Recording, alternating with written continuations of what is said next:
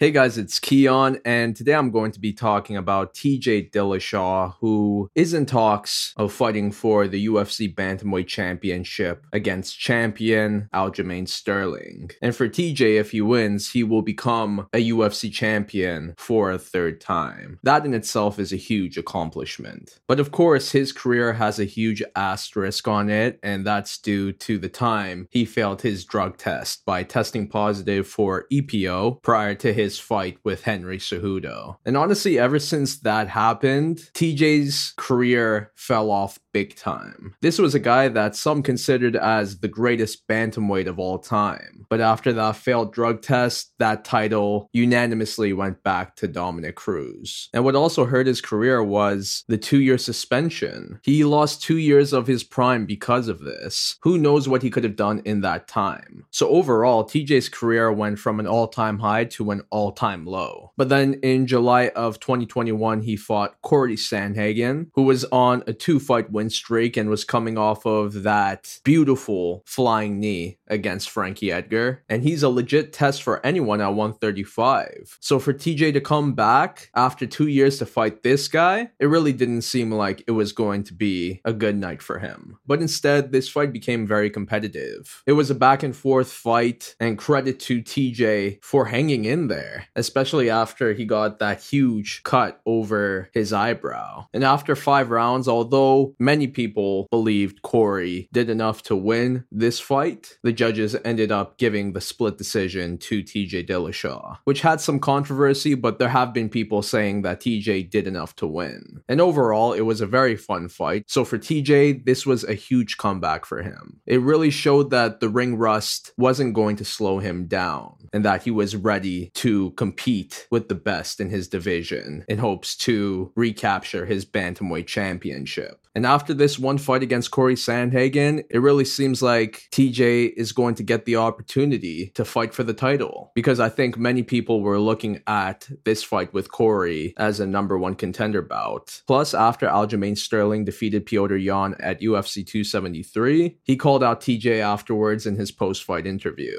So it really seems like all arrows are pointing to that fight next. There have been arguments that Jose Aldo should be next in line for a title fight, because he is, after all, on a 3-fight win streak, while TJ is only on a 1-fight win streak. But the argument that I have for TJ over Aldo is that TJ fought a higher ranked guy, and he was the former champion who technically never lost his championship. And this fight with Aljamain is honestly a very intriguing one, especially after how good Aljo looked in his second fight against Petr Yan. It really felt like we had a new and improved Aljamain Sterling. And if he still has that confidence that he had against Petr Yan, then I can see him defeating many guys at 135. And that's TJ included. But the thing is, TJ is a strong wrestler, and that could definitely affect Aljo, who likes to shoot for takedowns and try to bring the action down. He's a ground fighter, and although he can hold his own on the feet, I think he prefers when he brings the fight into his world, especially against good strikers like Petr Yan and now TJ Dillashaw. TJ is amazing on the feet. Who knows if Aljo will be able to hang with him if they go toe-to-toe, because he had some pretty good defense against Petr Yan, who is also very good on the feet. But who knows, maybe that won't be the case with TJ Dillashaw. And with TJ also being good with his wrestling, this matchup with Aljo is very favorable for him stylistically. And that's what I wanted to talk about in this video. Let's say TJ Dillashaw does become a UFC champion for a third time. Would that not only save his career, but would it also solidify him as the bantamweight GOAT? And I'll talk about saving his career. I would say it would definitely do that. Look, I already think it's happened somewhat after he defeated Corey Sandhagen. So if he was to win another championship, I definitely think a lot of people would forgive him for his failed drug tests. After all, look at Jon Jones. He's failed many times, but when he recaptured his light heavyweight championship for a final time and defended that belt 3 times, I feel like it brought him back into the mix in terms of pound for pound talk and GOAT talk. So I don't see any reason why that won't be the same for TJ. But in terms of the GOAT, the greatest of all time at bantamweight, will he reclaim that title and will it be unanimous? And in my opinion, I say no. I say it won't be unanimous, but I can't see people calling him the greatest of all time if he wins a championship for a third time. Because like I said earlier, that in itself is a huge accomplishment. Winning a belt 3 times shows that the fighter was in the mix at the top for a long time. But it also shows that he lost his belt multiple times and was unable to defend it for very long. And even looking at TJ's record, it shows that. And I'm sure we're all familiar with how this guy never won more than 4 in a row in his career. Every time he was going to go on a 5-fight win streak, he loses that fight. And now, if history replays itself, he is back to 1 after defeating Corey Sandhagen. So maybe he will recapture the belt if history repeats. But when we compare this legacy to Dominick Cruz's, who many regard as the greatest bantamweight of all time, is his career better than TJ's? And if we look at it, he too is a 2-time UFC bantamweight champion, and his first run extends all the way back into his WEC days. So technically, in his first run, he defended his bantamweight championship 4 times. And then on his second run, he defended it once. And the second time he won it, it was against TJ. So that also should help him quite a bit when it comes to whose career was better. But I think the biggest thing about Dominick's career is how he was able to do all of this while going through a ton of injuries. For him to come back after the amount of injuries that he's had is one of the most amazing stories in MMA history. And for me, I think that's the biggest reason why I consider him as the greatest bantamweight of all time. But then if TJ wins that belt for a third time, he's doing something that Dominick has never done. And it's a huge something. But is it enough to call TJ the greatest bantamweight of all time? And personally, I don't think so. Because I feel like even if TJ surpasses Dominick in regards to the accolades, it's still going to have the asterisk. Meanwhile, Dominick's drug record is fully clean. So when that's the case, I tend to favor the career without the asterisk. And see, this situation is sort of similar to Jon Jones and Daniel Cormier, 2 guys that many were arguing who was the greatest light heavyweight. But the problem was that Jon, who was the guy with the asterisk on his record, defeated Daniel twice. Technically once, but in 2 fights, his arm was raised. And because of that, many people still put him over Daniel Cormier. But because with Dominick, he defeated TJ, he's kind of on the winning end of this entire situation. Because if TJ defeated Dominick when they fought, I could kind of see people still regarding TJ as the GOAT at bantamweight. But right now, I still think it's Dominick Cruz. And even if TJ was to capture the bantamweight championship for a third time, I don't think it would be enough for him to be regarded as the GOAT at 135. Or maybe it will. It's really hard to say these things because I could totally see myself changing my mind when it happens in the moment. Especially if he defeats someone like Aljo, who I have high regards for and who I think is in his absolute prime right now. If TJ was to stop that momentum, man, it would be pretty hard not to call him the GOAT. But while I'm not in the moment and just kind of thinking about it now, I say it won't be enough for him to be the greatest. But what do you think? Will TJ Dillashaw recapture his bantamweight championship? And if he does, would you regard him as the greatest fighter ever at 135? But that's a lot for now, so I'll see you in my next one.